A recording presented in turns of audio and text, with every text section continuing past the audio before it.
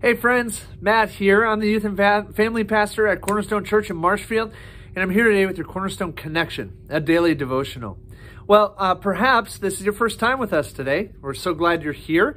And I just want to let you know that here at Cornerstone, we're going through a Bible reading plan that is provided to us through the YouVersion Bible app and through the ministry of the Bible Project. And we're going through the New Testament.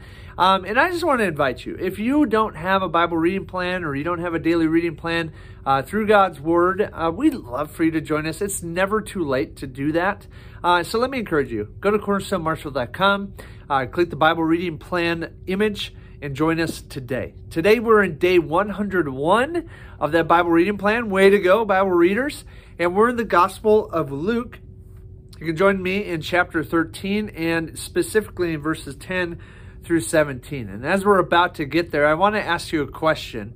And it's a yes or no question, and it's a question that I certainly will answer yes to, and it's this. Have you ever put God in a box? Okay? And perhaps an additional question to that, have you ever constructed a box for God to live in? I think oftentimes we are guilty of that. I know I certainly am. Whatever it might be, our past experiences, teachings that we have received, just our own interpretations of things, we'll sometimes construct this box and we'll say, okay, God, you can live in this box and whatever you can do within it is fine with me, but I don't think you can do anything outside of it. And don't try to break out while you're at it. And guys, I've been so guilty of this at times, and God has shown me over and over again that He doesn't live in a box. And I dare not try to construct one for Him. So anyway, as we get into today's text, we're going to run into somebody in this story that no doubt constructed a box and had God living in a box per His view while He was living back in Jesus' day. And I just want you to consider as we read this story, let's not point the finger at Him. Instead, let's look in the mirror and go, okay, where am I constructing a box for God?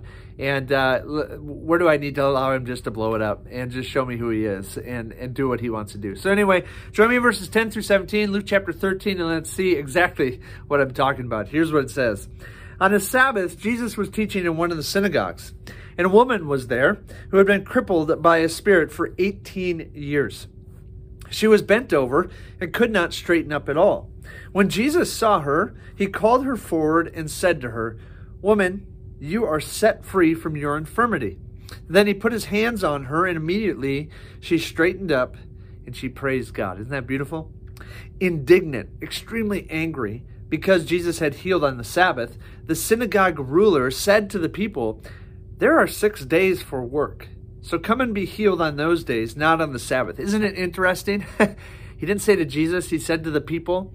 Maybe he was a bit intimidated by Jesus, who knows? But verse 15, the Lord doesn't care. He answered, "You hypocrites, doesn't each of you on the Sabbath untie his ox or donkey from the stall and let it out to give it water? Then should not this woman, a daughter of Abraham, whom Satan has kept bound for 18 long years, be set free on the Sabbath day from what bound her?" When He said this, all His opponents were humiliated. They were humbled. But the people were delighted with all the wonderful things He was doing. What a contrast there in the synagogue, right? Well, going back to what I opened up with, friends, this synagogue ruler, no doubt, had put God in this box of He can only do work in 6 days. That's how He created the world. Therefore, we shouldn't work on the seventh day, and neither should God. And Jesus, as He did on more than one occasion, because the Sabbath was a big issue between Jesus and the Pharisees and these teachers of the law, He showed over and over again that God and Him as the Son of God did not live in a box. That if there was good to do, if there was healing that could happen, if there was death that could become life, God gives us freedom to do such things. And so, again, friends, I don't know for what situation you have made a box for God. Perhaps it's with something like this, the Sabbath day. But let's keep in mind, let's go to God, let's go to His Word, and let's go to Him personally in prayer, and let's ask Him, is this something good I should be doing? Is this, God, where You are working? And let's not make and construct this box where we think only God can work. Well, friends, I hope that encourages you today, and I also hope it challenges you, and I'm really hopeful that I can see you next time on the Cornerstone Connection.